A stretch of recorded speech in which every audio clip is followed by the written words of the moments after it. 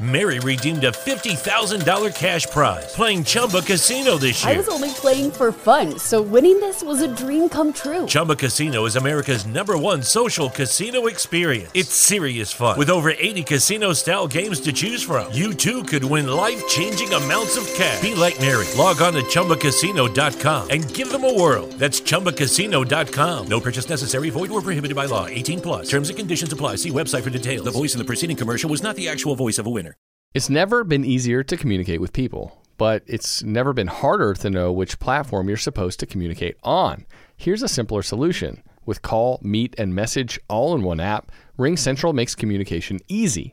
With all that connectivity in the palm of your hand, you can work from anywhere with anyone at any time and never miss a beat. Because when it comes to communication, simple is better. Learn more at ringcentral.com. RingCentral. Simpler communications.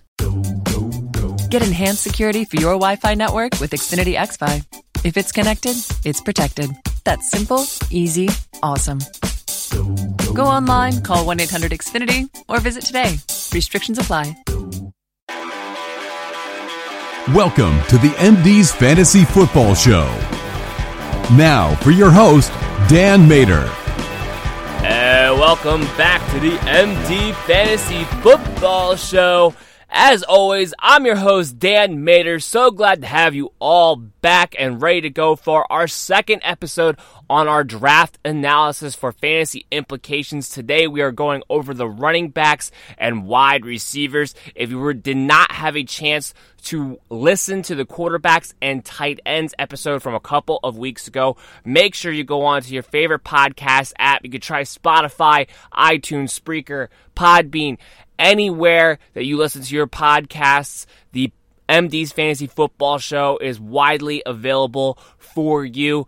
Also, you can go directly to the website, www.mdffshow.com, for all of the latest news. Also have a bunch of other stuff on there for you as well, not just the latest episodes, but I got the free agent tracker that's been up and going and updating constantly for you, so you know exactly who is on what team and following along with their contracts. I have all of the combine results from the NFL draft prospects that attended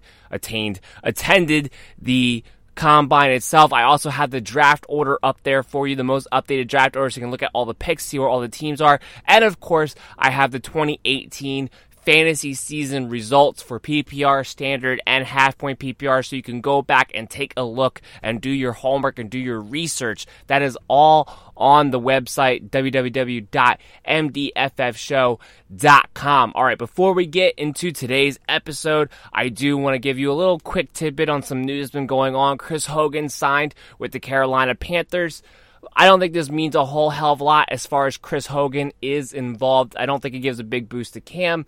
At the end of the day, it's just Chris Hogan is going to be one of the starting outside wide receivers when the Carolina Panthers decide to go 3 wide with Cam Newton. The other one to keep you updated on is Russell Wilson signed his big-time contract, if you haven't heard already. So if you're one of those people who thought maybe Russell Wilson would look to move on from Seattle after this season, that will not be the case. $140 million, 5 years. Russell Wilson's going to be locked into Seattle for a long time to come. All right. So before we get into the content, if you did listen to the quarterbacks and tight ends episode from a couple of weeks ago, and like I said, if you haven't, please go back and listen. But if you did, you know that the names that we talked about on that list were on there because they met one of 3 requirements. The 3 requirements were, 1, you have to be somebody that is going to be a consensus draft pick somewhere in the first 7 rounds.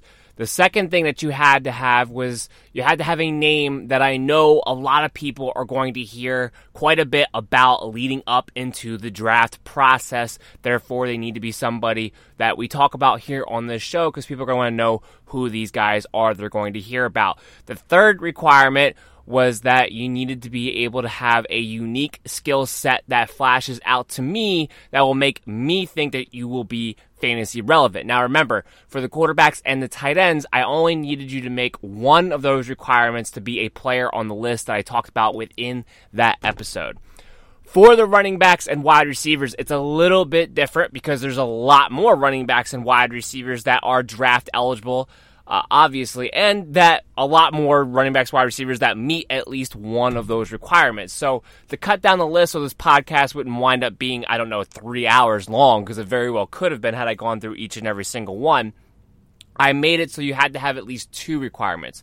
So you have to be someone who's definitely going to be drafted in the first 7 rounds and be a name that people are going to talk about, or be somebody who has a unique skill set that I think is going to be fantasy relevant, and then for one to talk about you on the show as well. So those, I needed you to have 2 of the 3 requirements in order to make this list. So I was able to cut down the list a little bit, still have a lot of guys to get through in this podcast. So what I'm also going to do is going to be a little bit different. It's not going to be as deep of a dive into each and every player the way the quarterbacks and tight ends were, where I was able to kind of go into basically a decent amount of summarized scouting reports on my part for you on each and every player. This one, I'm pretty much going to stick to a very simple formula, which is going to be, I'm going to give you what my player comp is, I'm going to give you what I think their strengths and weaknesses are, and whether or not they have redraft or dynasty value potential down the road, or not at all. So it's going to kind of go boom, boom, boom like that down the list for these players. So that way we can talk about all the guys that I feel like need to be mentioned on the show without the show going overly long, so you'll actually still listen. And I try to keep these shows about an hour long. I know my free agent one was a little bit longer than that, but I try to keep it about an hour long or so for your easy, convenient purposes, so that when you're driving in the car to and from work, you can kind of listen to an episode to take up your drive. That is the point. That I don't want to go too much longer than that, because usually once you get over that, people normally don't have the time anymore and want to listen. And I can be entertaining for so long as well. So that's what you're gonna look for in this show right now. So what I'm going to do is I'm going to take a quick break right here. I'm going to come back on the other side and start off with the running backs.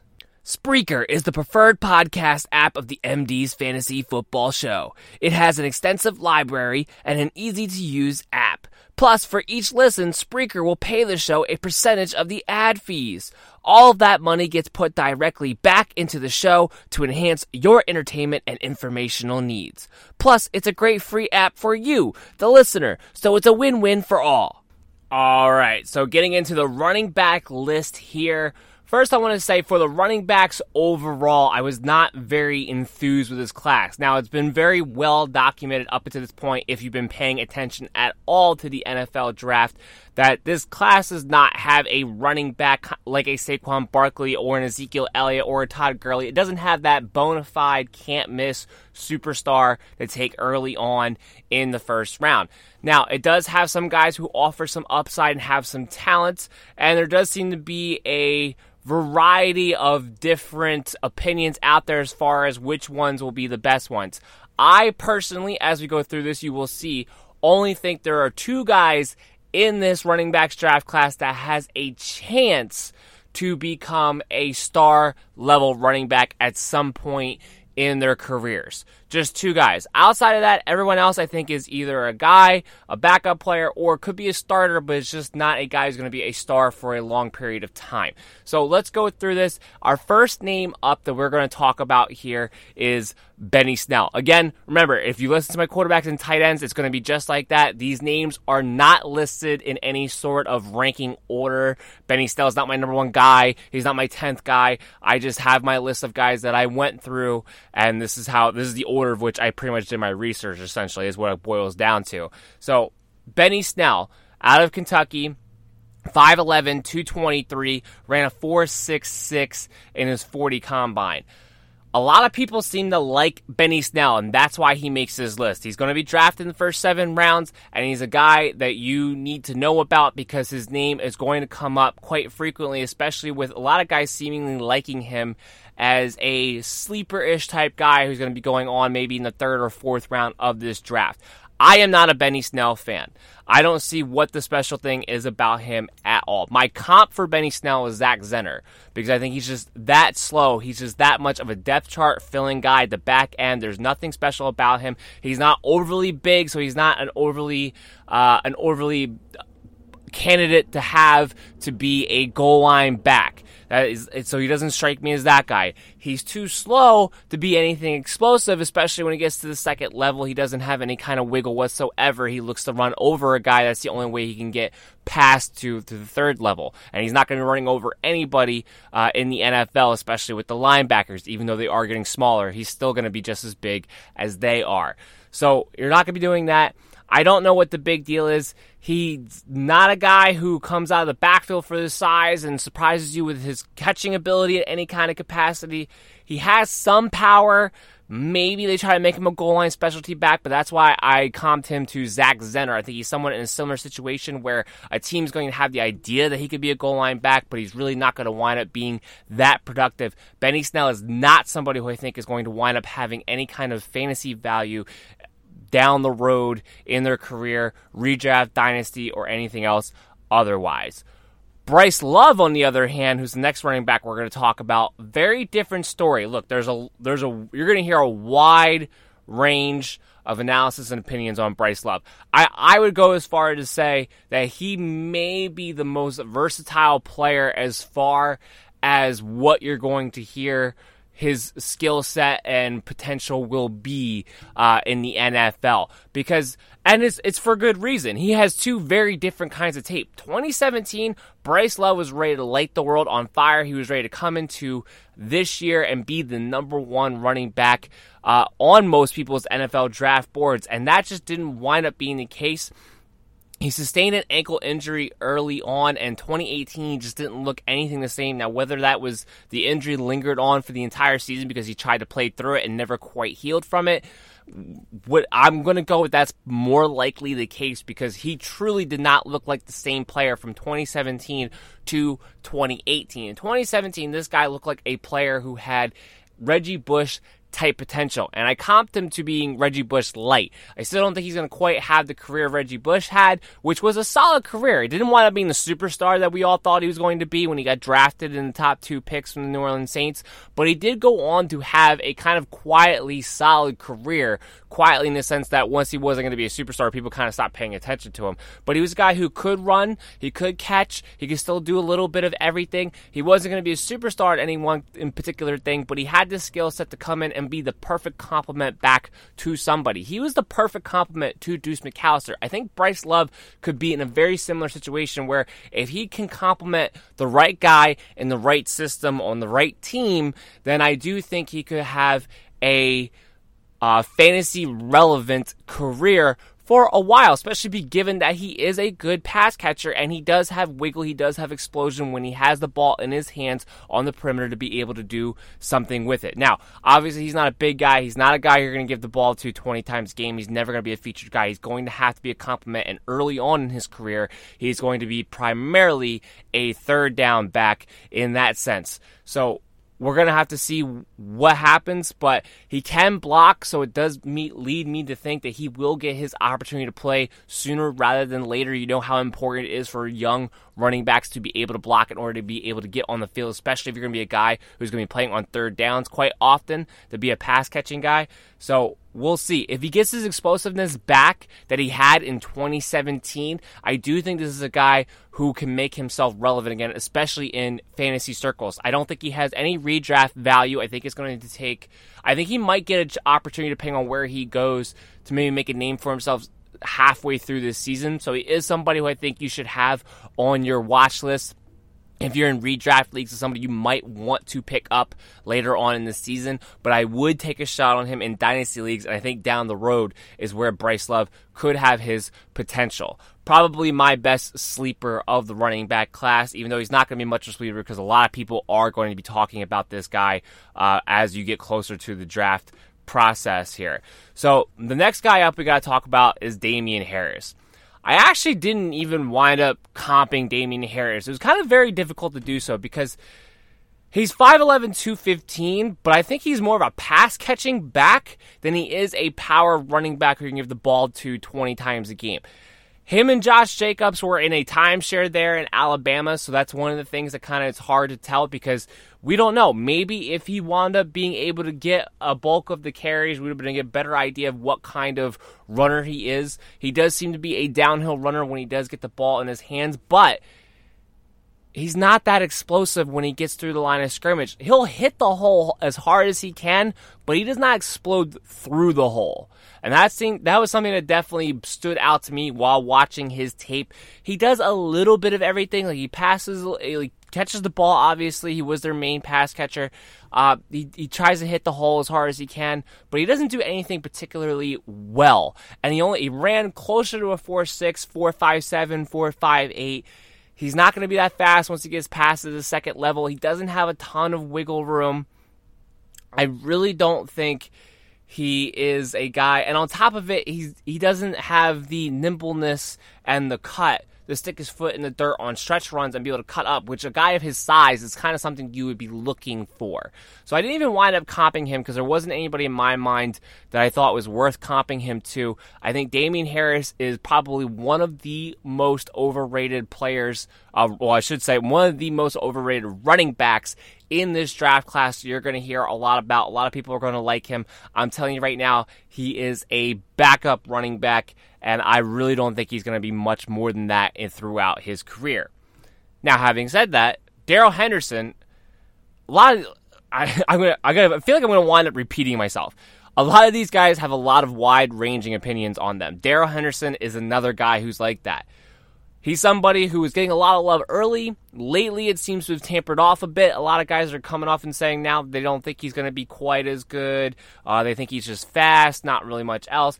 I disagree with all of that. My comp, he's one of my two guys I think could become a star in the NFL. My comp to him was Devontae Freeman. He has great explosiveness, not to mention he has natural hands. Now, he wasn't asked to catch the ball a ton coming out of Memphis, but when he did catch the ball, he was hard to bring down because while he's only 5'9", he's 200 pounds, but he's a built 200 pounds. He's a stacked 200 pounds, which is why I compared him to Devontae Freeman. Devontae Freeman is a smaller running back, but he's built to be able to take on punishment and be able to break through arm tackles especially. Darrell Henderson is built in almost the same exact way, and when you're that small but you're that compact and that muscular, I don't worry about you being a guy who's not going to be able to break tackles or be able to get hit that often. Darrell Henderson is a guy who you're going to be able to give the ball 15 to 20 times a game and be okay and know that he's not going to be a greater risk of being hurt than anybody else would be at the position. He ran a 4.37. The guy's explosive. And he's strong. He benched 22 times. That was amongst the top 3 running backs in the entire draft class on the bench press, too. It goes to show you how strong this guy is. He's a home run threat waiting to happen. My one thing that I would say he definitely needs to work on that's not quite up to Devontae Freeman-esque is that when he goes on a stretch run, the kind of like a zone run there, he doesn't just stick his foot in the dirt and go. He seems to have to kind of round off his runs a little bit in order to start getting north and south after moving east and west. I really think for him it'd just be more of a fundamental thing that you'd be able to teach him. Really shouldn't be that difficult for a guy of his athletic ability to be able to teach him, like, here's where you can kind of just stick your foot in the dirt and help you get north and south immediately, because as soon as he gets that down, I don't know if you're going to be able to stop him, especially if he winds up on a team that's going to be running more of a zone type of run, which is a lot of teams nowadays. So I think Darrell Henderson really could be a star in this league.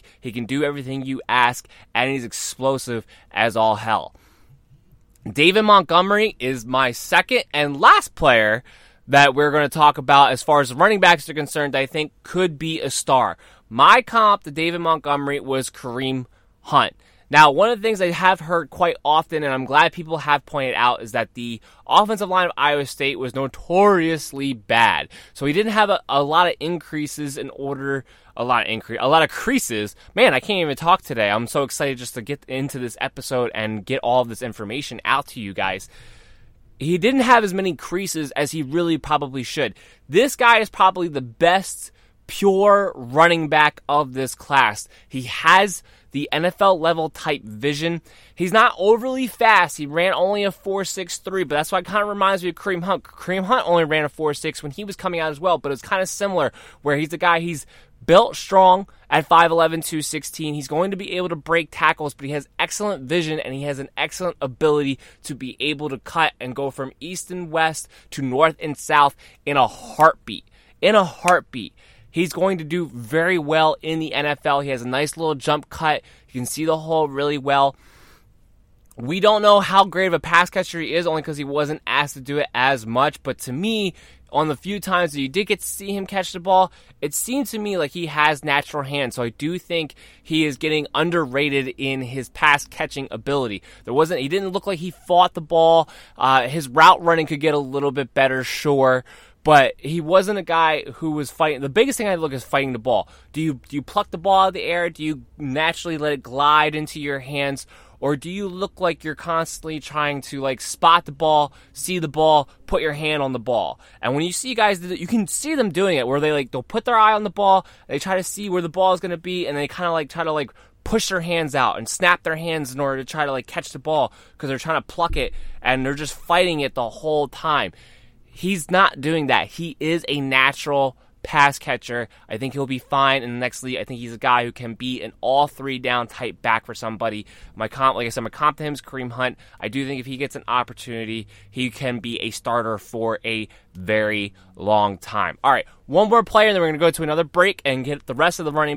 When Shopify says you can sell anywhere, oh, they mean it. Woo, hold up. Just got a new sale. Order fulfilled and shipped. Inventory level's good. Whoa, Shopify doesn't mind if you're at sea level or on top of the world. You can run and grow your business anywhere. Climbing mountains is never easy, but at least Shopify gives me all the tools I need for my business to hit new peaks. Whether you're selling carabiners or crop tops, start selling with Shopify today and join the platform simplifying commerce for millions of businesses worldwide. We've built the platform so you can keep climbing and grow your business to new heights. With Shopify, you really can sell to anyone, from anywhere. This is Possibility, powered by Shopify. Start selling online today. Sign up for a free trial at shopify.com/free22. Shopify.com/free22. Shopify.com/free22. Internet connection required. Not available on mountaintops or seafloors. With the new Chevy Silverado, you might be driving in this. But with the Silverado's redesigned interior and large infotainment screens, it'll feel more like this. Introducing the new 2022 Chevy Silverado. Find new upgrades. Find new roads. Chevrolet. Backs on the other side. The guy I want to talk about next is Devin Singletary because he's kind of in the same light of David Montgomery in the sense of that's the type of player he is. Also ran a 4.6, more of a guy who's going to try to make a cut, try to see the hole go, but he's not as athletic. He doesn't have quite that wiggle through the line of scrimmage that I feel like is going to allow him to break tackles the way I think David Montgomery will be able to break tackles. And one of the reasons why I went on to talk about those guys who you can tell cannot, or I shouldn't say can't, but have a hard time catching the ball because they seem to fight the ball when they try to go to catch it. Devin Singletary is that guy. He's not going to... First of all, he only had 6 catches, I believe, in his entire college career, starting, that is, to begin with anyway. Wasn't asked to do it a whole hell of a lot. But I think part of it was because he's just not a natural pass catcher either. He was Florida Atlantic's best player by far, for sure. He's a guy who proved that you could hand the ball off to and that he could take it, 20, 25 times.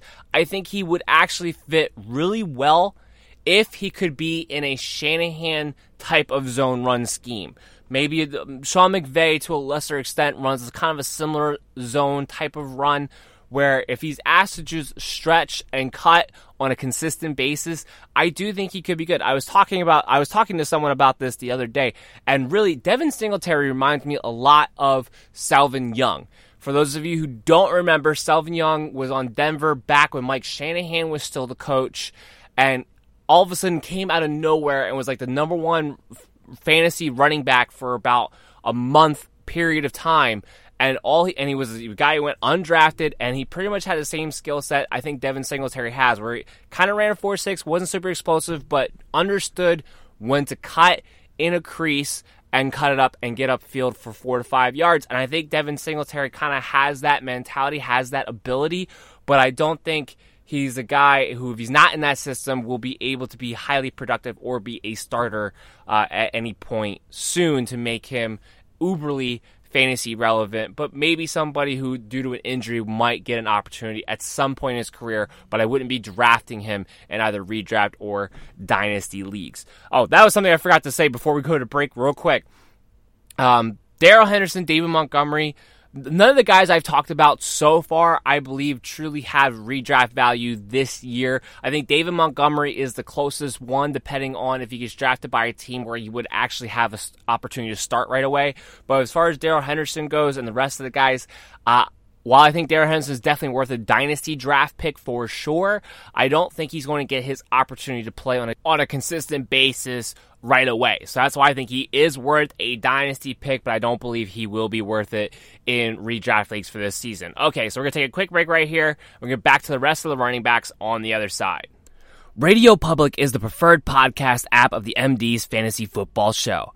For every listen, Radio Public pays the show 25 cents each time. All of that money gets put directly back into the show to enhance your entertainment and the information you receive. All right, back on the other side, we have the rest of the running backs to get through, and then we have the wide receivers. So getting back here, we have Dexter Williams. That's somebody who you're probably going to hear a bit about leading into this. He seems to be a guy that is high on people's sleeper boards as far as fantasy football purposes go. There's absolutely nothing special about Dexter Williams for you to take home. 5'11", 215, ran a 4.57. He doesn't possess great power. He doesn't get low. Doesn't have that center of gravity to make you think he can bust through in a short yardage situation all that well. On top of it, he's not even really that explosive. My biggest knock on him, though, would be that he does not have NFL vision. He just simply does not. He does not see where the hole develops, where it goes. If you call a run play to hit the A or a B gap on the right or the left, he is going to run there come hell or high water and not let the offensive line naturally develop on its own at any given point. To me, I don't think this guy is going to be in the NFL for long, quite frankly, and I've found a hard time why people seem to like him enough to put them as their main sleepers.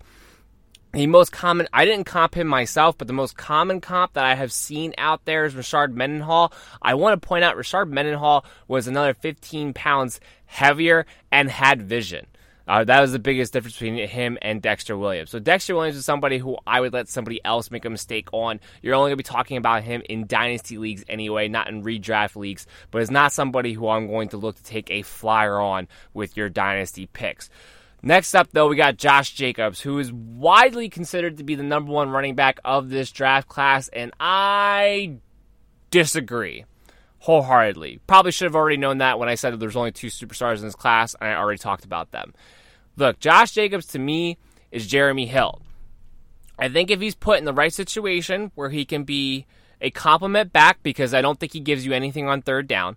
So if he can be a complement back where he gets to work on first and second down and he gets to work near the goal line and in that role in a timeshare with somebody else, I think he can be productive early on in his career, kind of like Jeremy Hill was. But also kind of like Jeremy Hill, I don't think he actually has an NFL skill set that will prolong his career for a long period of time to be able to be a perennial starter. I think if he's not in that right situation or isn't able to develop his vision, because he's another guy who I do not feel as though has NFL quality vision, I do think he will fade fast. So I hold out reservation because I do think he's going to be. I do think there's a good chance he's drafted as the highest running back in this draft class. I do think teams are going to look at him and see a guy at 5'10", 216. He didn't run in the combine, so we don't know what his 40 was there. But a guy who's known for being more of a powerful type back, more powerful than his size would suggest. I do think someone's going to take him with the idea that he could be a first and second down guy that they can bring in to be their complement guy, to bring in to be their goal line guy, to bring that physicality into their team, and may give him an opportunity to try to play earlier on in his career. I think of all the running backs, he may be given the first opportunity to try to have redraft value this year, but I don't think he's going to have much this year. If he has any kind of value, I do think it would be in year 2, year 3, but this is not a guy who I expect to be fantasy relevant or even NFL relevant for a long period of time. He just doesn't have the skill set. I don't think he has the vision. He definitely does not have the super explosiveness. You're leaning on his power ability to be a guy who's going to wear you down in that type of way on first, second down, and goal line situation. And I just don't think he is overly powerful where that's going to hold up in the long run either. Like I said, I can't stress this enough. When you watch the tape, I just don't see the vision. I don't see the special quality to make me think this is going to be an NFL starting running back for a long time to come. I would really steer away from Josh Jacobs. He's probably going to be the top dynasty running back taken off the board if you're not in startups. Make sure that's clear. It's just a guy who I really kind of stress, stay away from. He doesn't have an over-the-top skill set. Let someone else make that mistake. Let someone else overdraft him. He's really not worth that top pick like I think a lot of people are going to suspect that he will be for dynasty leagues. Next guy up is Justice Hill. I've heard a lot of things about Justice Hill. He is explosive, 5'11", 190, ran a 4.4 at the combine. My comp to him was Amir Abdullah. Amir Abdullah was a little bit smaller, but very explosive type of running back. Not a guy who's going to break a lot of tackles or get through the line of scrimmage and then bounce off a guy and then break one out the outside. He's a guy who needs a clear path in order to be explosive. Or catch the ball. I do think he could have some value catching the ball on third downs, where he could catch the ball, get one-on-one with a backer, one-on-one with his safety, and be able to take it to the house that way. He is going to be explosive in that sense. So I do think there's a role for him in the NFL, and therefore in PPR, I do think he could offer some fantasy value for you in dynasty leagues. I don't think he'll get his opportunity this year because he's not a good blocker, so he's not going to get a chance very early on in his career unless he develops that part of his game. But I do think he's a guy who offers you something on special teams, could be a bit of a returner, and if he gets a better opportunity than Amir Abdullah did in Detroit, I do think he could have a third down role on somebody's squad. But he's definitely more of a late flyer guy who has some explosiveness to him if he winds up in the right situation come draft time than a guy who I would say definitely has a wide, unique skill set that you're definitely going to want to have on your teams. I kind of say it that way because he's a guy who I feel like I've been hearing quite a lot about as of late as a sleeper guy or a late flyer guy that people seem to really, really like. Other than him, yes, being explosive when he gets to be one-on-one or there's a clear path made for him, I don't know if he's a guy who, to me, I feel like will definitely be in the NFL for a long period of time. I could definitely see a scenario where he's gone or on someone's practice squad in 2 years. I could definitely see that as well. So just a guy, keep in mind, he's going to greatly depend on what situation he winds up in. Will he be anything more than a special teams player or not? The next guy we have to talk about is Miles Sanders. Miles Sanders gets entirely way too much goddamn love. I don't know if it's the Penn State running back thing. Saquon Barkley was great, but this goes back even further to Saquon Barkley. When you're a running back at Penn State, you automatically get some kind of love from somebody. I don't understand it. Miles Sanders doesn't do anything that well. Everything about him is adequate. He has adequate power. He has adequate vision. He's not a pass catcher. He's not big enough to be an elite bruiser. Excuse me. This guy is probably the most overrated running back in this class. Period. Hands down. Watch his tape. He's 5'11", 215. He ran a 4.5. I was shocked he ran a 4.5 and forced me to go back and watch the tape again to see if I saw that, because to me he looked like a guy who doesn't run any faster than the mid 4.6s. Because on the few times that he would actually get to the second level, he was hawked down by multiple guys immediately. He just doesn't have that speed to get down the field. He's a guy who, at best, you're hoping gets you like 3 to 4 yards of carry and falls forward, and is that type of guy. But I don't think he has that kind of vision or that kind of power to be even able to do that on a consistent basis. Like, imagine Peyton Barber, what he is to the Tampa Bay Buccaneers. Now, basically, he's that guy who falls forward for 3 to 4 yards and makes himself serviceable in that way. I think Miles Sanders is a guy who might fall forward for 2 yards in the NFL. He is nothing more than a backup. That is it. period. He doesn't do anything that well. There's nothing special about this player. I watched the tape. I don't understand it. To me, he's just another dime a dozen running back who's not going to be in the league for very long. I do not understand what anybody who actually likes Miles Sanders a lot is watching. No clue. I watched a lot of this guy's tape. I watched him against bad competition. I watched him against good competition because I kept hearing good things about Miles Sanders, and I kept waiting to see what it was that made him stand out from anybody else, and there's nothing. There's nothing. Let someone else make that mistake. He's a very, very below average, all-around type running back. Now, maybe it's because they think he can do a little bit of everything, but he really can't because he's not a pass catcher. I'm telling you, just stay away from Miles Sanders. There's nothing special about this guy, and I will stake my reputation on that. All right, the next guy we're going to talk about out of Miami, Travis Homer. Travis Homer, I think he's going to be more of a special teams guy. He's a guy who's going to get drafted. He's from Miami. I think it's the kind of the thing with Penn State, too. Like, I think if you're from Miami, you're a running back, you automatically get a certain amount of attention, whether you deserve it or not. He's 5'11", 195, ran a 4.48 as his official down. He's nothing more than a third down guy.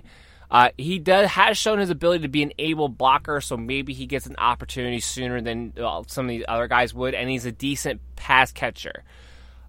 But other than being that third down role, he's never going to be the guy you're going to hand the ball off to even 10 times a game. My comp to him was Corey Clement, and I should say Corey Clement light, because I don't even think he's really going to demand 8 to 10 carries the way Corey Clement did this past season. Corey Clement in the sense that he's going to be a special teams guy. I think he's a bigger third down typical type of running back, and that's what he's going to kind of need to be. But Travis Homer is not somebody who I'm really worried about drafting in any kind of fantasy format. That for Dynasty I'm talking about, definitely not redraft. Dynasty I'm talking about, he's a guy who I'm just going to kind of leave out there, and maybe if someone gets hurt, he might have a couple weeks span where he's validated in PPR in some kind of capacity, but that's about it. Another guy I keep hearing a lot about as a sleeper guy, I would ignore it. Let someone else take him as their sleeper. He's nothing you're going to really miss out on if he does wind up doing anything from a fantasy perspective. The last guy we're going to talk about here, I do think has a little bit more upside in Travion Williams.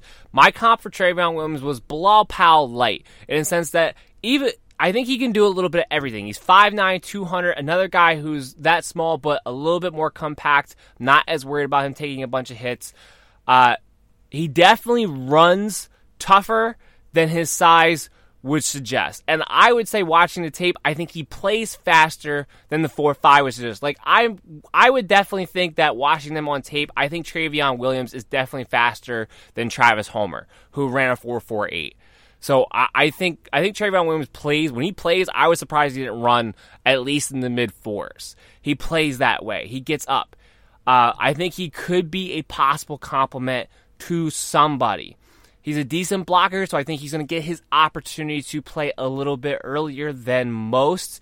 Nothing elite about him. Like, even though he plays faster and he runs tougher, he's not a guy who's just going to light the world on fire in any kind of skill part of his game at all, which is why I kind of say he's Bilal Powell light, because I think he's going to be a complement who can come in on a team and really be able to do a bit of everything for a team and do everything they ask for and do it well enough to be on the NFL level. I think Travion Williams will be a complement running back. I keep saying that, but he will be. A good backup running back, a good platoon running back at some point. I think definitely not redraft, but I think he does have some dynasty sleeper potential here as a guy you might want to keep your eye on. Okay, we're going to take a break right here, and then we're going to get into the receivers of this podcast. Do you wish there was a simple, dedicated website for fantasy football information that has projections, rankings, records, and more? Well, say no more. The MD Fantasy Football website has everything I just mentioned, plus extra pieces of information like a free agent tracker, scouting combine results, and the upcoming NFL draft order. Just go to www.mdffshow.com. All right, now that we have the wide receivers to get into here, definitely the largest of the positions that we have talked about as far as the amount of players that we're going to talk about on this side of it. Overall, with the wide receiver class, I was quite pleased. For a wide receiver class that had been coming into the draft kind of with the note that there wasn't any big-time talent, not necessarily a bona fide first-rounder.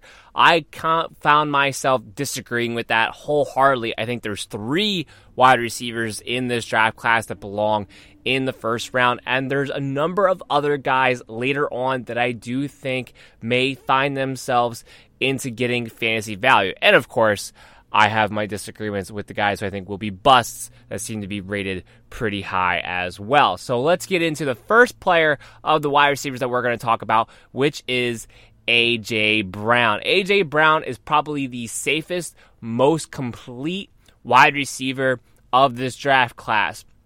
Doesn't have the highest potential mark, but I do think he's the safest, most NFL ready coming into the league from day one. My comp for A.J. Brown was Anquan Boldin. Now, Anquan Boldin was a little bit taller because A.J. Brown is 6'1", 230, but his 230 big strong boy kind of reminds me a lot of Anquan Boldin, who is nothing but ripped, big, could play in the slot, could play in the outside. A.J. Brown did the same thing in Ole Miss. He played in the slot, he played in the outside. He's going to use his body and his physicality to get open on guys more so than his route running and his speed, which he does need to polish up his route running a little bit. But of the wide receivers, I do think A.J. Brown is one of the best route runners coming into the league of this draft class. So I don't think he's that far away, but I think playing the slot quite a bit actually helped him. And he's a guy you're going to be able to move around inside and outside. And he has enough speed where he's going to be able to beat up corners with his physicality, and he's going to be able to get past some guys. Not everybody, but he's going to be able to get past some guys and beat guys deep when he has his route running. He's able to make his head fakes and get separation. He has enough speed to get separation. That's probably the most important aspect to your game that you need to be able to have in today's NFL, quite frankly. A.J. Brown has that. Just like I say, he reminds me a lot of Anquan Boldin, outside of just being like a couple inches shorter, but he plays bigger than what you would think. When you watch him on the field, you would not guess that this guy is 6'1". You would think he's 6'3", 6'4", with the way he plays. He's just a load. He's a mismatch. He's just a natural mismatch, because even if you're a bigger corner, you're not going to be able to jam this guy off the line. He's going to run you over. You're just not going to be able to do it. And if you're a smaller, faster corner, he's just going to use his body to box you out. He is a mismatch waiting to happen. I really like him a lot. I do think, depending on the situation, he's one of the few rookie receivers that could have some redraft value to keep your eye on as well. But he will definitely have value in keeper dynasty leagues past this year. Mary redeemed a $50,000 cash prize playing Chumba Casino this year. I was only playing for fun, so winning this was a dream come true. Chumba Casino is America's #1 social casino experience. It's serious fun. With over 80 casino-style games to choose from, you too could win life-changing amounts of cash. Be like Mary. Log on to ChumbaCasino.com and give them a whirl. That's ChumbaCasino.com. No purchase necessary. Void or prohibited by law. 18+. Terms and conditions apply. See website for details. The voice in the preceding commercial was not the actual voice of a winner. When Shopify says you can sell anywhere, oh, they mean it. Woo, hold up. Just got a new sale. Order fulfilled and shipped. Inventory level's good. Whoa, Shopify doesn't mind if you're at sea level or on top of the world. You can run and grow your business anywhere. Climbing mountains is never easy, but at least Shopify gives me all the tools I need for my business to hit new peaks. Whether you're selling carabiners or crop tops, start selling with Shopify today and join the platform simplifying commerce for millions of businesses worldwide. We've built the platform so you can keep climbing and grow your business to new heights. With Shopify, you really can sell to anyone, from anywhere. This is Possibility, powered by Shopify. Start selling online today. Sign up for a free trial at shopify.com/free22. Shopify.com/free22. Shopify.com/free22. Internet connection required. Not available on mountaintops or seafloors. For sure, definitely somebody you're going to want to draft and draft high. The next guy we're going to talk about is Andy Isabella. I've heard a lot about this guy, and frankly, before I was able to go back and watch the tape, because I definitely had to go back and watch the tape after I heard about who he was, because I clearly was not sitting around watching UMass games throughout the season, especially when I was doing this podcast for fantasy football for the NFL. My big thing on Andy Isabella was that, oh, God, is it just another white, quick receiver that everybody's falling in love with because of the Patriots, Danny Amendola and Julian Edelman, and everyone had him going to the Patriots, and he was going to do this, and he was going to do that. Like, oh, my. And that's all I kept hearing about, and I kind of wrote Andy Isabella off in my mind before I even watched the tape on him, which is my bad. I shouldn't have done that, because I went back, I watched the tape on Andy Isabella. First of all, I'm going to agree and disagree with a lot of people who are out there. I agree that he is a legitimate NFL wide receiver who's going to have fantasy value and going to have it sooner rather than later, and is a guy who does shape up to have a pretty good career, I think, in my book, with the skill set that he has. I disagree with the critics because he's not Danny Amendola, he's not Julian Edelman, he's not Wes Welker, he's not that type of wide receiver. He's not going to be a quick, small slot option type receiver that the Patriots like to use, or anybody who tries to take him and try to use him in that mold. That's not what this guy is. My comp to Andy Isabella was Percy Harvin. He's explosive. He is a guy who can play on the outside. He can play the slot as well, but he's not going to be the guy you're just going to run option routes with over and over and over again. He's a guy you're going to put in the backfield. He's just a playmaker who you're going to want to put the ball in his hands in certain situations and let him use his big playmaking ability to his advantage. The guy ran a 4.31. He's 5'10", 190, so he's not super small. I think he is somebody who's going to be able to play the outside if you actually allow him to. I kind of wanted to say he was Brandon Cooks as well, but I think I like the Percy Harvin comp a little bit more just because I do think he is going to get forced in playing the slot more than probably he should, but I think he's the guy who's going to get moved all around, be used more like a playmaker, kind of like Percy Harvin was before. Unfortunately, he had too many concussions and had to exit the NFL early. But this is the guy who's going to be a mismatch. And like I said, just keep in mind, anytime you hear somebody say he's Danny Amendola, Julian Edelman, watch the tape. That's not his game. He's a guy who wants to just beat you deep. He's not going to be a guy who's going to quick dink and dunk it. In fact, I think he's actually going to have to work quite a bit on his fundamentals and his route running in order to become a guy who could even be able to run option routes from the slot on a consistent basis. I do think it would be great if he added that to his arsenal, but I don't think that's the type of player that he is. He is somebody who's going to have fantasy value. I don't know if it'll necessarily be this year in redraft leagues. I don't think he's somebody I'm going to watch the draft, but he is somebody who I'm going to have an eye on my waiver list if he's given an opportunity early, and definitely somebody who I would want in my dynasty leagues and be thinking about drafting as well. Antoine Wesley from Texas Tech, 6'5", 200 pounds. I love my 6'5", 200-pound guys for the most part. My comp from him is Malcolm Brown. He didn't run the combine, so we didn't really get a great look at what his 40 is, but he reminds me a lot of Malcolm Brown when I went back and watched his tape, the way he runs routes. What I think his speed actually is, what I think is more of like a 4.6 more than likely, but a quick 4.6, if that makes any sense to you, where he's going to be quick off the line. He's not a big receiver who you're going to be easily able to jam and get underneath of, like a lot of times big receivers can have that issue. He's a guy who's going to be kind of quick off the line. He knows how to use his hands. He knows how to get cornerbacks off of his body. He's pretty good in that sense. He definitely has some speed, or at least some gameplay speed when he gets down the field. Like I say, it just reminds me a lot of Malcolm Brown. Has good ball skills. Definitely will be, right off the bat, a good red zone target to be able to have. If nothing else, even his rookie season, they might want to bring him in that role. Has a wide catch radius. Can really go up and catch it in anywhere the ball is thrown near to him. I don't think he'll be a wide receiver 1 for a team. Just like, I think we could all agree, like, if you remember when Malcolm Brown played, he kind of came in, was the number 1 receiver for the Chargers after Vincent Jackson kind of left and gone to Tampa Bay. And I think we can all agree that Malcolm Brown was really never suited to be a lead wide receiver for a team, but could be a very good complement. That's what I think of Antoine Wesley. I think he could be. I don't think he's ever going to be a wide receiver 1 for anybody, but I think he could be a very effective complement if used in the correct way.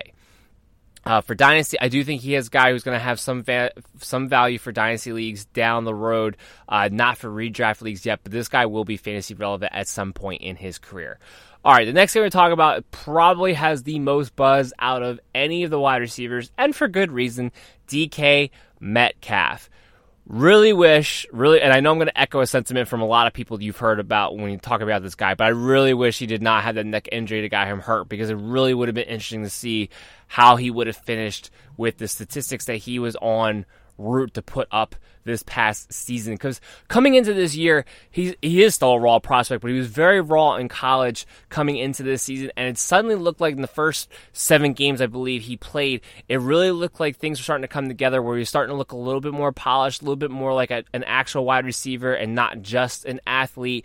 It really looked like his game was starting to come together, and then he winds up getting hurt. So it's kind of hard to evaluate him in that sense, but my comp is Dez Bryant.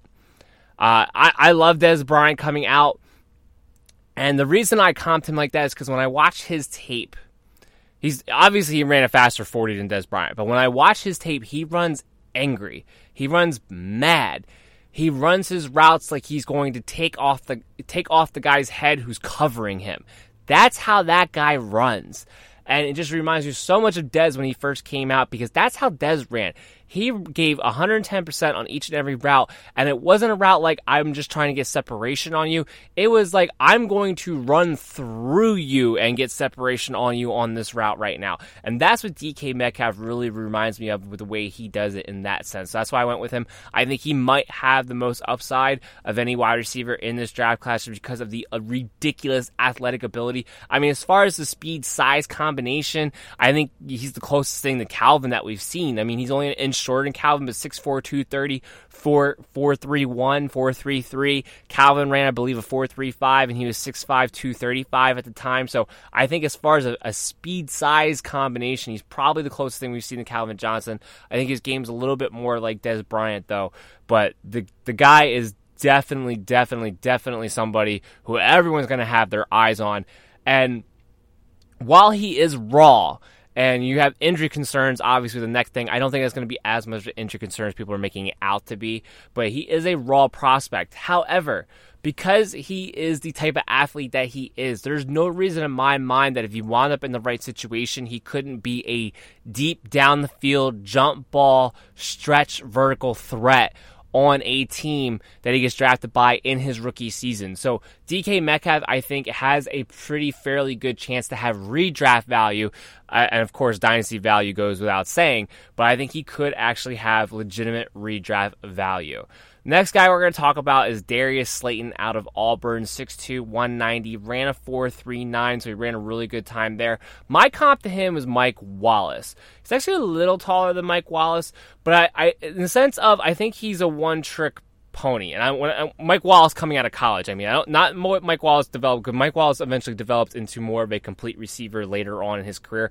Although I will say he never had quite as much production as he did with the Steelers when he was asked to play in the slot and simply stretch the field. Now, that was a very good offense with very good weapons around, and I see a very similar skill set out of Darius Slayton coming in to the NFL this year. If he could find himself in the role where he could, the key is that not too many offenses kind of ask their slot receivers to go vertical anymore. They all want their slot receivers to be these option route guys.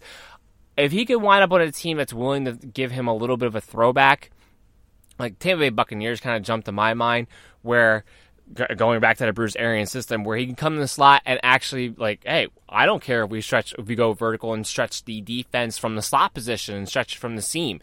If he could wind up in that role, I think he could really have a similar type of production that Mike Wallace had.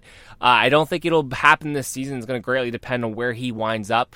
But I do think, dynasty-wise, this is a sleeper guy who I would definitely have my eye on depending on where he wound up, because he has a skill set that does translate into being a big play DFS type of player. So somebody I'm going to keep my eye on for that purposes. The next guy we got to talk about is Deebo Samuel. Now, Deebo Samuel, 6 foot, 210, ran a 4.48. I'm going to give my comp before I start giving my analysis on this guy. I gave him Golden Tate light, but I probably should have said Golden Tate extremely light, because I don't think he's going to wind up having a very good career. I don't think he's somebody who's going to wind up having the fantasy value that a lot of people expect him to have. He's a big, strong guy for being 6 foot, 210. He's like pure muscle. He's a guy who I really think should maybe transition to being a running back.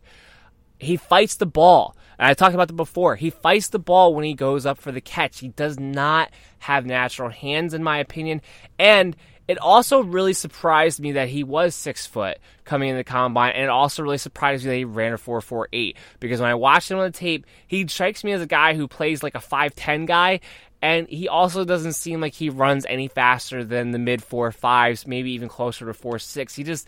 He didn't play that fast to me. When I saw his combine numbers, I had to go back and watch the tape on him again, thinking maybe there's something I missed, and I was just like, no, I don't feel like there was. He doesn't play that fast in my eyes. He doesn't get the separation that you expect a guy who runs a 4.48 to be able to get.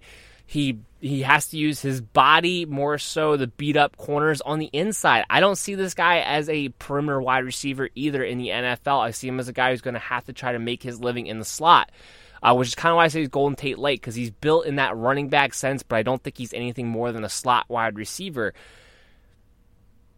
He did have a lot of injury concerns, a lot of hamstrings in the past. That's something you're also going to have to keep your eye on him.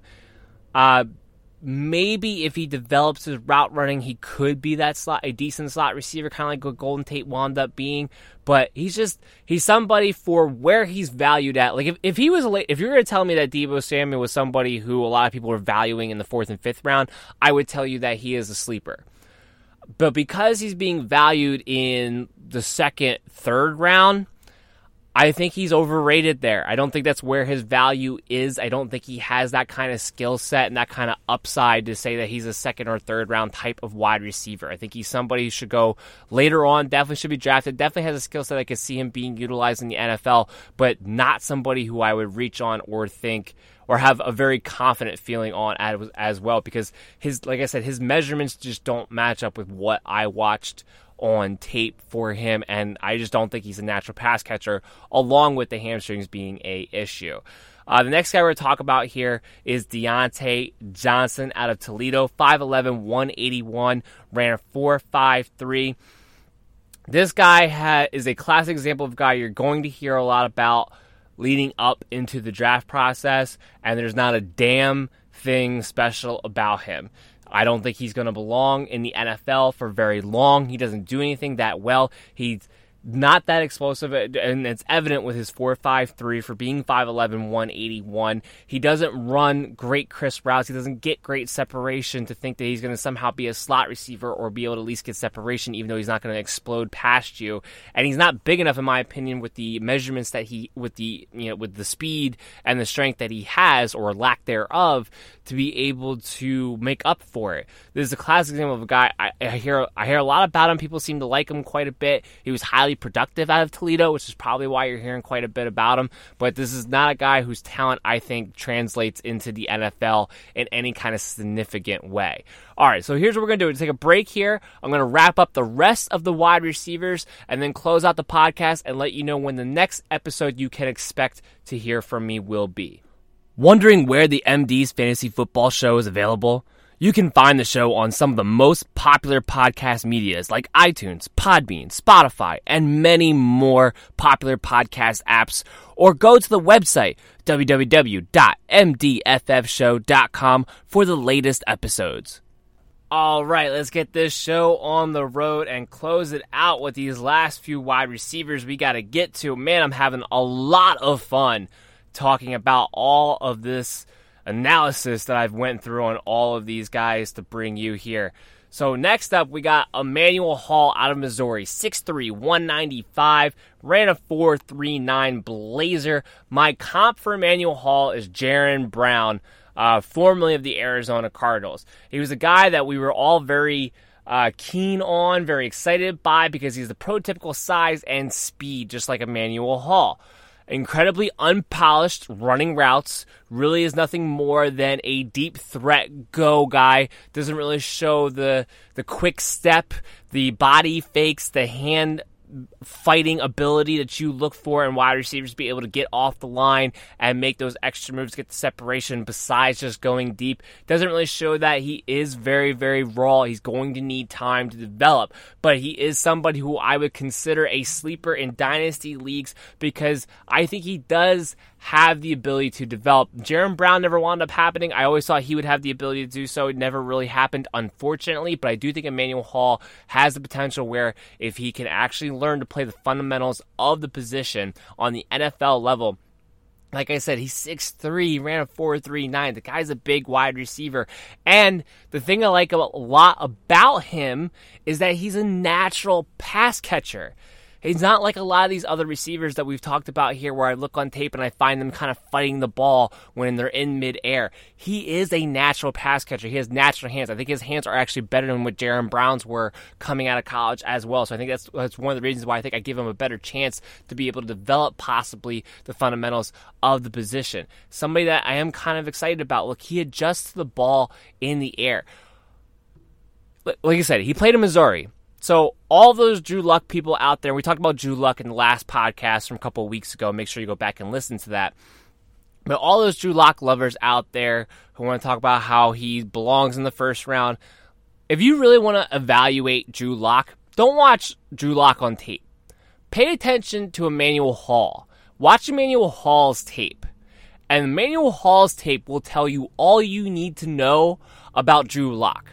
Because one of the things that I saw Emmanuel Hall be able to do, and it was incredible, is that the amount of times the ball was thrown behind him that he would have to adjust, twist his body midair, and be able to make the catch, and did so on a consistent basis, really, really impressed me about Emmanuel Hall, which is one of the reasons why I do think he does have quite a ceiling, quite potential to be fantasy relevant and NFL wide receiver for years to come, because he just has that natural ability to be able to adjust and make tough catches in traffic because he had to do it on a consistent basis. I cannot tell you how many times I watched his tape, how many times that ball was thrown behind him, and how many times he had to make an awkward catch while getting hit because his quarterback sucked. And that is a big reason why I am not a Drew Lock fan like everybody else is. That's all I'm saying. Focus in on Emmanuel Hall when you go to watch Missouri tape. And that'll tell you all you need to know about Drew Lock and his ability to be a quarterback and put the ball in a place where his receivers can make plays time after time. That's why I give Emmanuel Hall a lot of credit and why he is high on my sleeper list. Next receiver I want to talk about here is Hakeem Butler. Out of Ohio State, 6'6", 225, ran a 4.48, which was very surprising to me. My comp for Hakeem Butler is Kenny Britt. I do think he has the potential to be a legitimate number one wide receiver for a team out there. The way Kenny Britt was a budding star before he had all his off-the-field issues and he was injured. He was a budding star on his way up before he had some setbacks. Hakeem Butler's really reminds me a lot of his type of talent, where he's kind of taller, lankier, faster than you expect him to be, on top of being a long strider, and will jump over anybody and go get the ball. He's actually a little bit taller than Kenny Britt was as well. I do think Hakeem Butler is one of those guys who's going to be taken a little bit later on in this draft, maybe in the third round, but I could actually see having the skill set needed to become a number one wide receiver for somebody down the road. Definitely needs to work on his route running in the short and intermediate part of the field. Doesn't have crisp breaks out of his routes to give him the separation you're looking for. He's a guy who's going to have to take some time to develop that part of his game, but I do think he will be on the field sooner rather than later because of his big playability, because how big he is for the red zone. But he is a guy who, it strikes to me, has the fluidity in his athleticism to be able to develop those skill sets that he's going to need for those route running capabilities to become a number one wide receiver. I think the potential is definitely there with Hakeem Butler, and would love him in dynasty leagues, not so much in redraft for now. Next guy up is Jalen Hurd. Jalen Hurd is definitely an athlete. There's no doubt about it. He could play running back. He's very, very raw when it comes to the wide receiver position because he hasn't been playing. He came out of high school. He was a running back in high school. I think he kind of just outgrew the position when he became 6'4", 217. Just kind of, when you're that big, you're that tall, it's really hard to be a running back because it's hard to get as low as you need to be on a consistent basis in order to be effective, and also, not get popped, because you kind of open yourself up to really take a lot of rib shots there, which is why he's kind of luring the wide receiver position. My comp for him was Terrell Pryor, kind of for that reason, where he's a fluid athlete who can definitely do whatever it is you ask him to. As long as he has the ball in his hands, he can make a play, period. But he has to learn the Mary redeemed a $50,000 cash prize playing Chumba Casino this year. I was only playing for fun, so winning this was a dream come true. Chumba Casino is America's #1 social casino experience. It's serious fun. With over 80 casino-style games to choose from, you too could win life-changing amounts of cash. Be like Mary. Log on to ChumbaCasino.com and give them a whirl. That's ChumbaCasino.com. No purchase necessary. Void where prohibited by law. 18+. Terms and conditions apply. See website for details. The voice in the preceding commercial was not the actual voice of a winner. Fundamentals of the position. He's going to be a developmental project. It's going to take a while to see if he even ever gets to where he needs to be at the NFL level in order to be a starting wide receiver. But because he played in the slot, he did get to experience that quite a bit in college. He kind of played all over the field. I do think he's a playmaker who will at least get a chance to be fantasy relevant down the road. Not somebody who I necessarily would be drafting in redraft or dynasty leagues at all right now, but somebody who I think is worth keeping your eye on a few years down the road, which is why I wanted to mention him here. Next guy up is JJ Arcega-Whiteside. Arcega-Whiteside? I know I'm butchering that. I'm saying that wrong. You know what I'm talking about. The big receiver out of Stanford. 6'3", 225.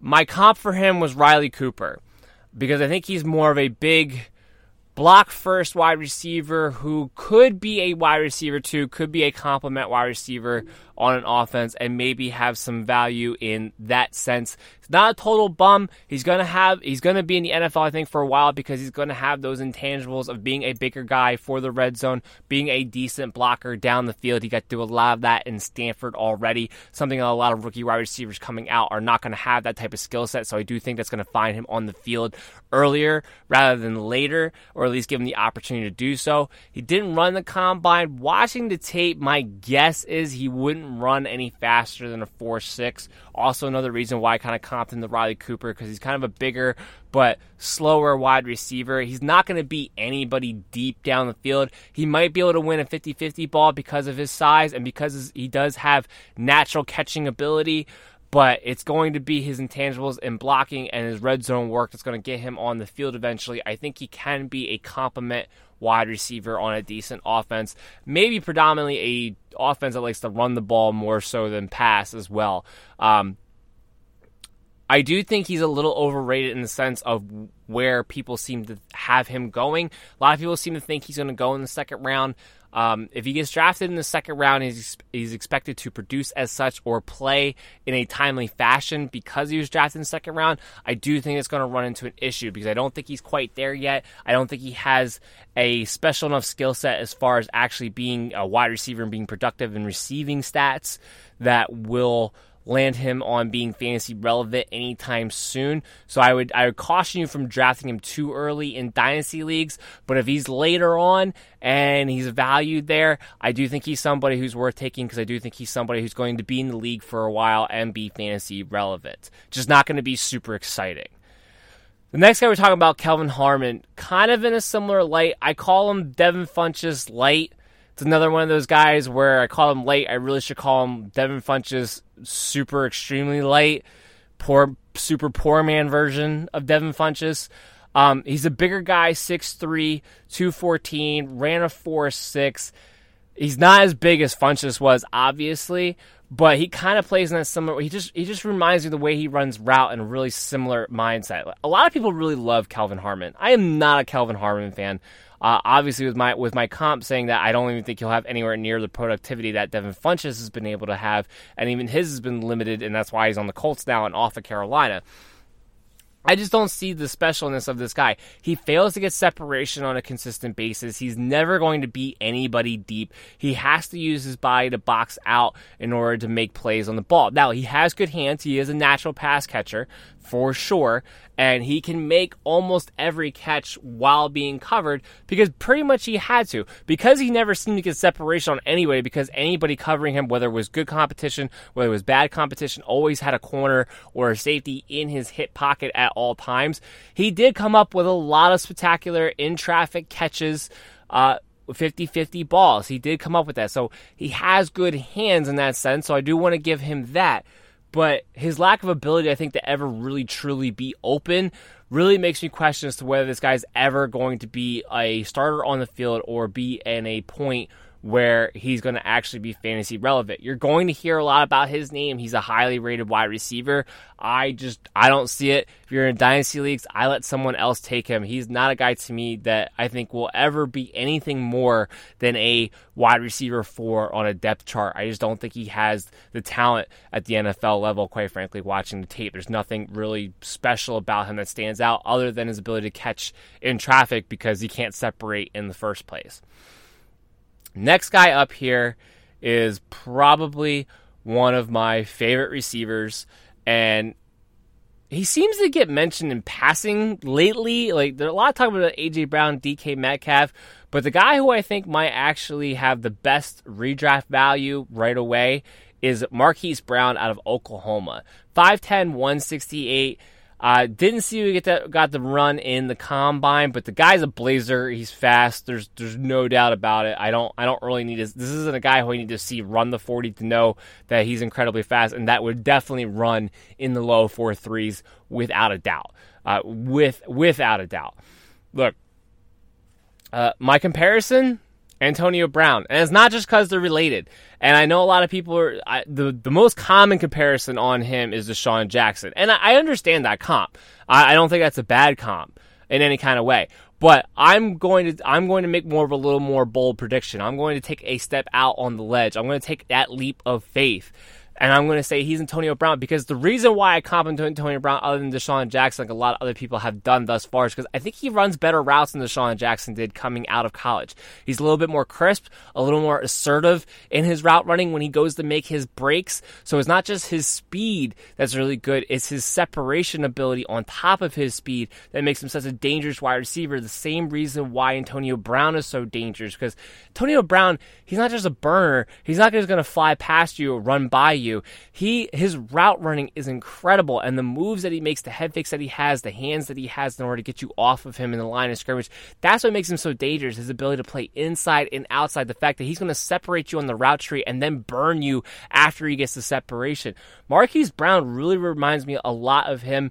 Now, the 168 thing, he is a little bit small, but he is a guy who I think is just so fast and already polished enough with a good mentor in his uncle and Antonio Brown, or I believe his cousin actually, that I think he understands the game of football. He's going to be able to make sure he doesn't take too many big hits. He's not going to be able to take very many big hits at his size for sure, but he's going to be able to make sure that he doesn't have to take too many big hits, and then he will be able to play the inside, play the outside, super explosive. I can't really say enough about this guy. He's just so fluid, and I do think that while I think DJ Metcalf might have the most potential as far as just having the whole package, I think Marquise Brown could have the best career out of any wide receiver in this draft class. And I do think he is somebody, depending on the situation, might have some redraft value for you as well. All right, we got 6 more names we got to get through here, so let's get to them, and then the podcast will be wrapped up, and I'll let you know when the next episode will be. So we got Mecole Hardman out of Georgia. He's definitely a project at the end of the day. Fast, 5'11", 183, ran a 4.33, definitely fast, but really just doesn't have any fundamentals when it comes to actually being a wide receiver and his route running capabilities. I do think he will offer a team special teams help right away, whether it's returner, whether it's covering kicks.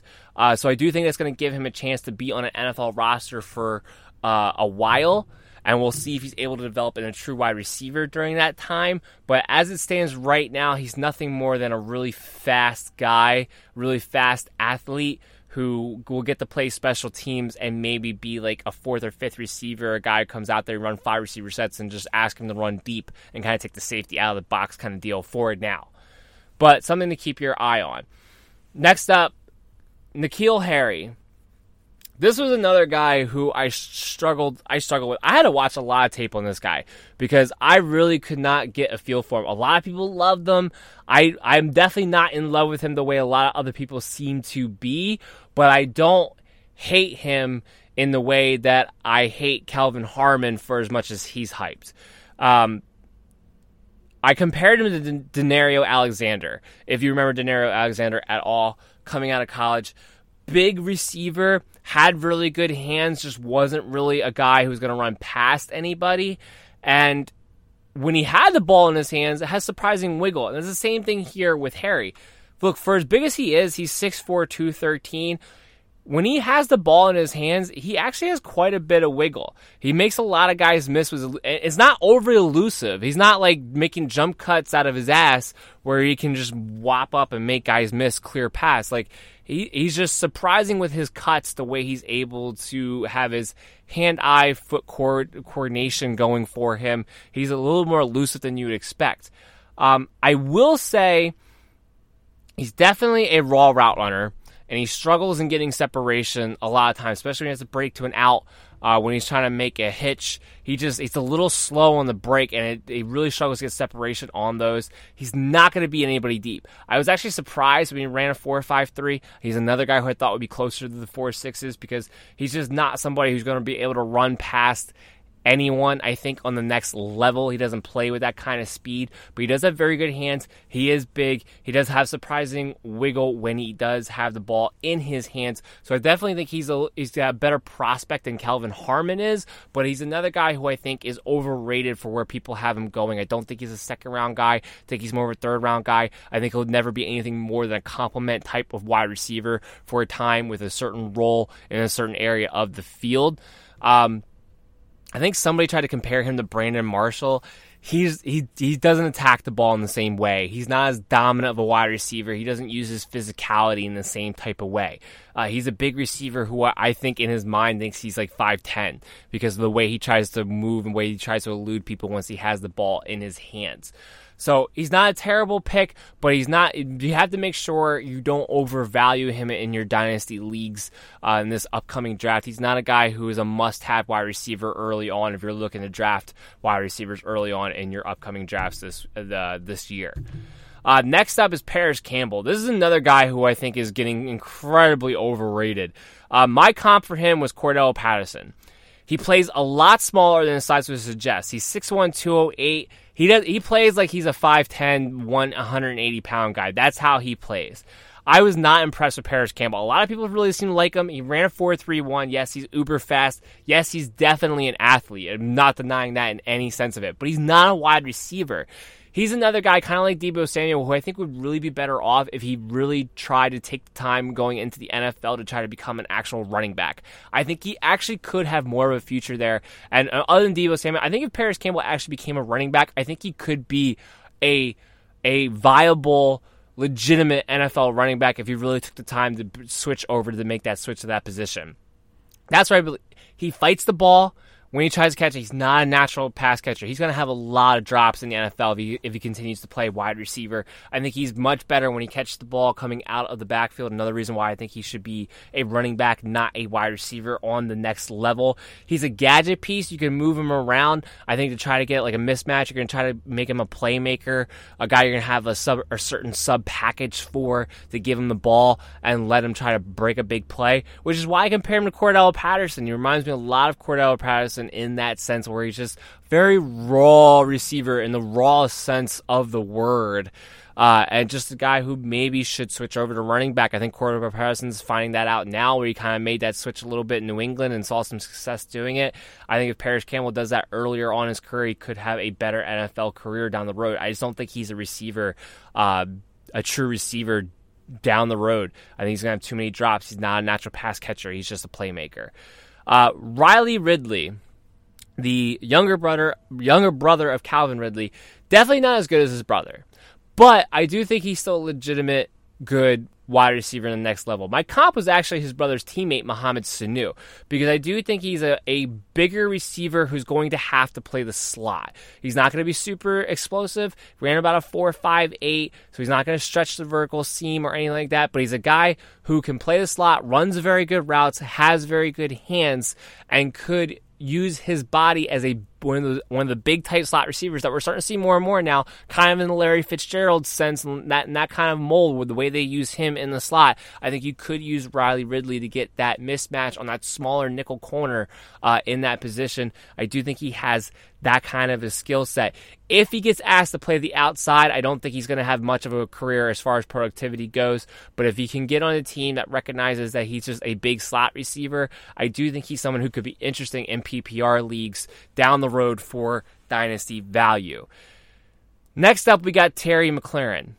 Terry McLaurin, I actually think, is a better prospect at the wide receiver position than Paris Campbell. Not saying he's a better athlete, not saying he's a better prospect overall, but a strictly wide receiver in sense, I think he's a better prospect than his teammate in Paris Campbell, who's going to be going way higher than Terry McLaurin will. My comp for him was Ted Ginn Jr. Reminds me a lot of him. Look, he's 6'1", 205, ran a 4.35.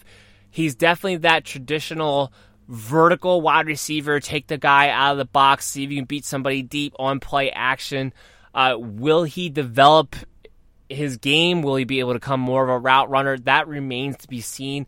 But he is a guy who's going to come in, walk in on a team right away, and offer a deep field bomb threat that you can kind of throw out there immediately. Will offer you something as far as special teams goes as well. Somebody who I think where he is being valued at is somewhere where I think his teammate Paris Campbell should be valued at. Somebody who I keep my eye on there later on to possibly take a flyer on if you find yourself in that position.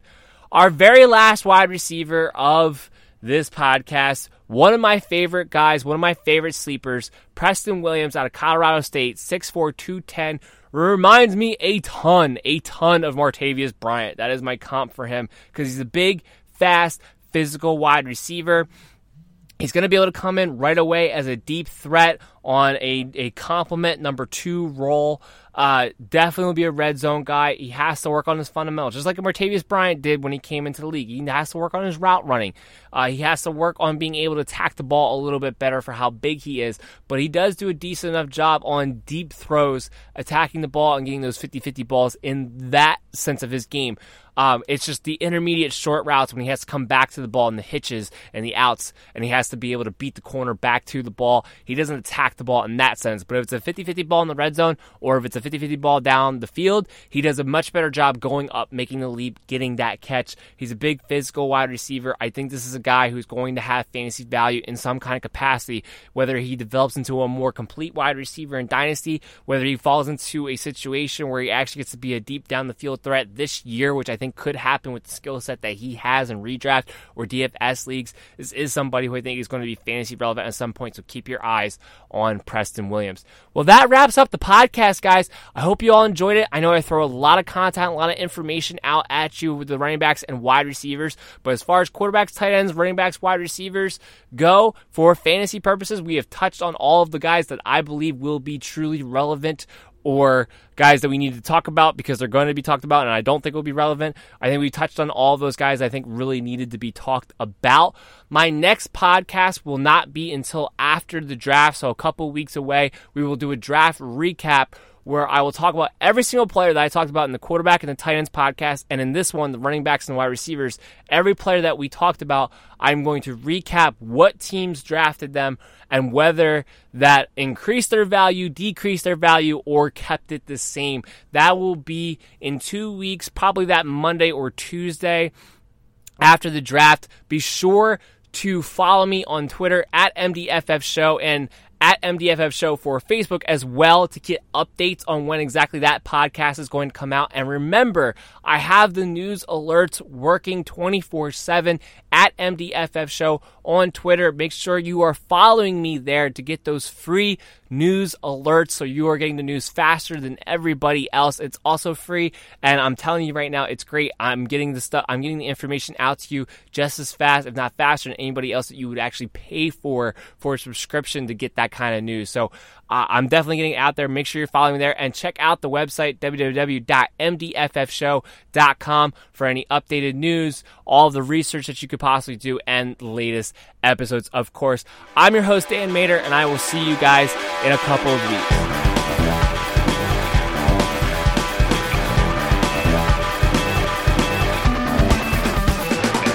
Thank you for listening to the MD's Fantasy Football Show. Heat wave ahead! For 4 days only, it's the sizzling hot summer sale at JCPenney. Thursday through Sunday, shop select men's and women's tees in all new bright colors. Just $5 for her and $7.99 for him. Plus, pick up select Home Expressions bath towels, 2 for $7. All these deals and no coupon needed. Hurry in, but stay cool. These deals are sizzling. JCPenney. Offers valid 6/27 to 6/30. Exclusions apply. See store jcp.com for details. Heat wave ahead! For 4 days only, it's the sizzling hot summer sale at JCPenney. Thursday through Sunday, shop select men's and women's tees in all new bright colors. Just $5 for her and $7.99 for him. Plus, pick up select Home Expressions bath towels, 2 for $7. All these deals and no coupon needed. Hurry in, but stay cool. These deals are sizzling. JCPenney. Offers valid 6/27 to 6/30. Exclusions apply. See store jcp.com for details. Mary redeemed a $50,000 cash prize playing Chumba Casino this year. I was only playing for fun, so winning this was a dream come true. Chumba Casino is America's #1 social casino experience. It's serious fun. With over 80 casino-style games to choose from, you too could win life-changing amounts of cash. Be like Mary. Log on to ChumbaCasino.com and give them a whirl. That's ChumbaCasino.com. No purchase necessary. Void or prohibited by law. 18+. Terms and conditions apply. See website for details. The voice in the preceding commercial was not the actual voice of a winner. Hi, I'm Maria. And I'm Mike. And we're Team Ready. Black Hills Energy knows your home is where your heart is, so they want you to be ready. It's all about keeping you safe, prepared, and making your home as energy efficient as possible. Everything from how to weatherize your home to how to stay safe during extreme weather. Be ready for anything. Go to blackhillsenergy.com/teamready.